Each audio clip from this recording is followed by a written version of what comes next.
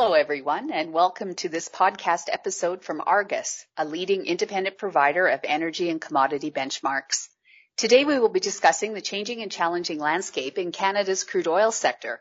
I'm Cheryl Goodwin, and I work with the Argus Business Development Team based in Calgary. With me today is Jeff Kralowetz, Argus's Vice President of Business Development for Crude and NGLs. Jeff, Canada has been in the news this week with the announcement that the Alberta government will be a partner in the Keystone XL pipeline project, a long-awaited pipeline that will deliver crude from Alberta to the U.S. Gulf Coast. But we'll come back to that later. More urgently, in the industry is facing some key existential challenges to the new low-price environment. We hear a lot of talk around the price of Canada's benchmark heavy crude oil grade at WCS at Hardisty. And you see all sorts of numbers bandied around, even on the same news cycle, some as low as $3 a barrel or $5 a barrel. Can you explain what all these different numbers mean and what's going on with the price of WCS? Yeah, well, I agree entirely. There seems to be a bit of a lack of consensus about what's the real representative number for heavy crude in Western Canada. And so as you see these news stories and studies come out, you don't always know whether they're talking about a Hardisty number or a wellhead number or the timing on that. What Argus can offer as a price reporting agency is that we're very specific about what our prices represent. And in the case of WCS, whether it's at Hardisty or Cushing or at Houston, our WCS assessments reflect actual spot trades at those locations, and they're all done at a differential to the calendar month average NYMEX futures price. And so at least we know what those prices represent. And it might be interesting just to see what trends we've seen. After the first day of trade in Canada for May deliveries, which was April 1st, we had WCS at Hardisty trading at a $16 discount to the NYMEX calendar month average. So that put the WCS at Hardisty price at $8.68 the night of April 1st. At Cushing, we had WCS trading at a $12 discount to CMA. So that gave an outright price at Cushing for WCS at $12.68. And then down at Houston, really not much difference from Cushing. We had WCS at Houston trading at $11.74 under CMA, so its outright price was just under $13. And what's really remarkable about all those prices is that you only had a $4 price spread between Hardisty and Cushing, and you only had a $4.26 spread between Hardisty and Houston. So there's no way that you could justify paying the $8 pipeline fee or the $15 rail transport fee to send Canadian crude into the southern U.S. unless you just happen to have a lease on a tank at Port Arthur or Cushing. So why has the ARB collapsed when it's been so consistent over the past year? Come by Chance is the only refinery closure that we're aware of at this point. But looking back at the data from the EIA in the United States the last week of March, we saw a fall in refinery throughputs of 900,000 barrels a day. So almost a million barrel a day cut, which is pretty significant. Most of the refineries have already optimized for distillate production because jet fuel demand is slammed, gasoline demand is down with no one traveling essentially. But, you still have truck fleets that need distillate. You still have some marine fleets that need distillate. So what we're seeing is overall cuts and runs and kind of focusing as much as possible on distillate output. Well, with refineries closing or cutting runs, if I'm a producer, there are really only a few other responses I can have. I can preserve cash through not drilling and delayed facility turnarounds, or I can keep the oil in the ground through complete or partial shut-ins. The other option, I guess, would be storage.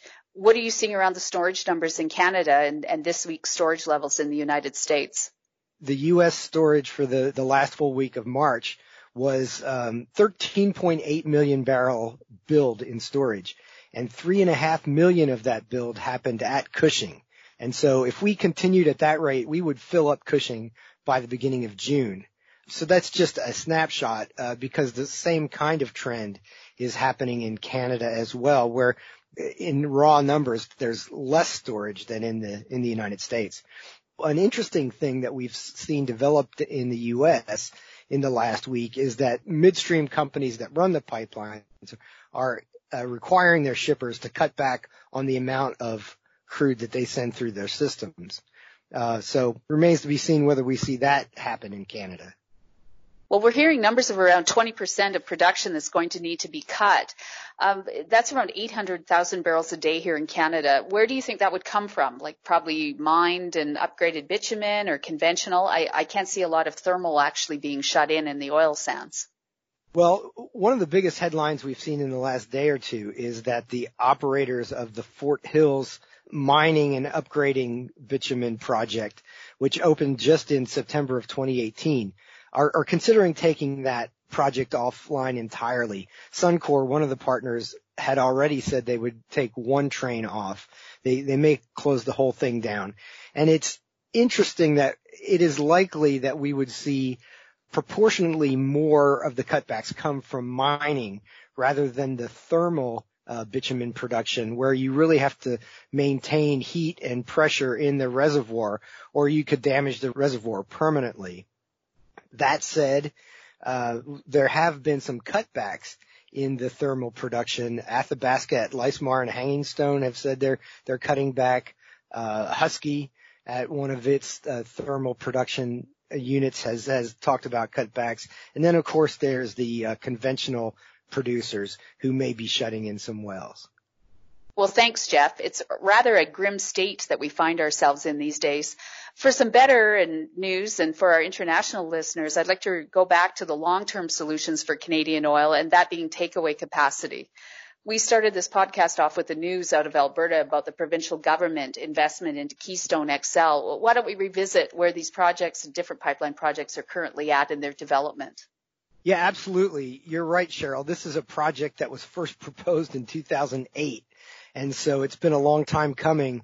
What the Alberta government said is they would provide $1.5 billion of investment this year to get construction going, and follow it up with $6 billion of a loan guarantee to TC Energy, which next year, and TC Energy is the operator. So the idea is that construction was to have started on April 1st. Particularly on a section that crosses the U.S.-Canadian border. What a lot of people don't know is that the southern half of this project, which runs from Western Canada to Cushing to the Gulf Coast, the southern half of that is already complete.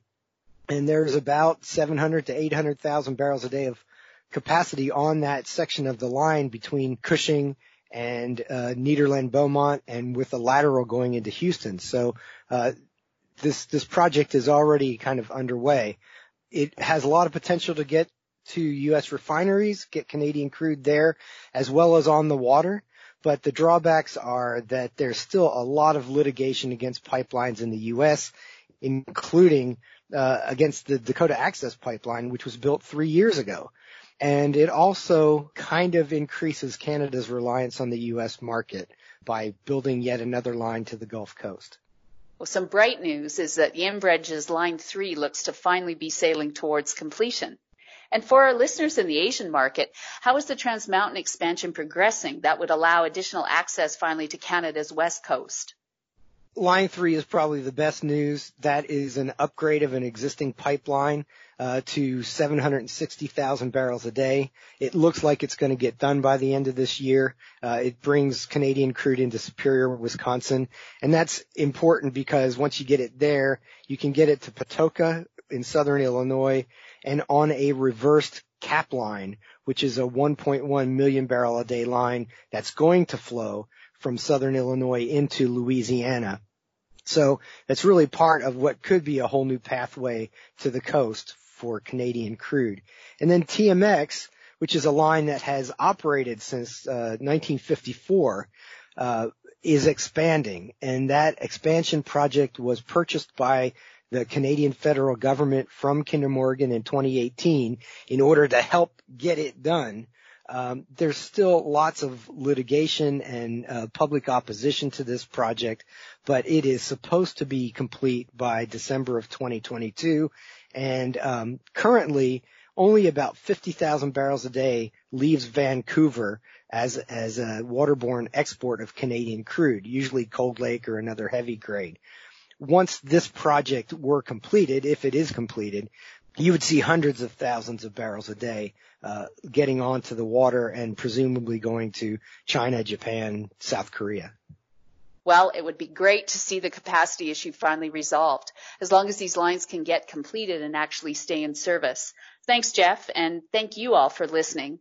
If you're interested in additional information, please check out the News and Insights tab found on our website at www.argusmedia.com and on streaming services such as Apple Podcasts, Google Play Music, Stitcher, and Spotify. Thanks again, and we hope you enjoyed this podcast.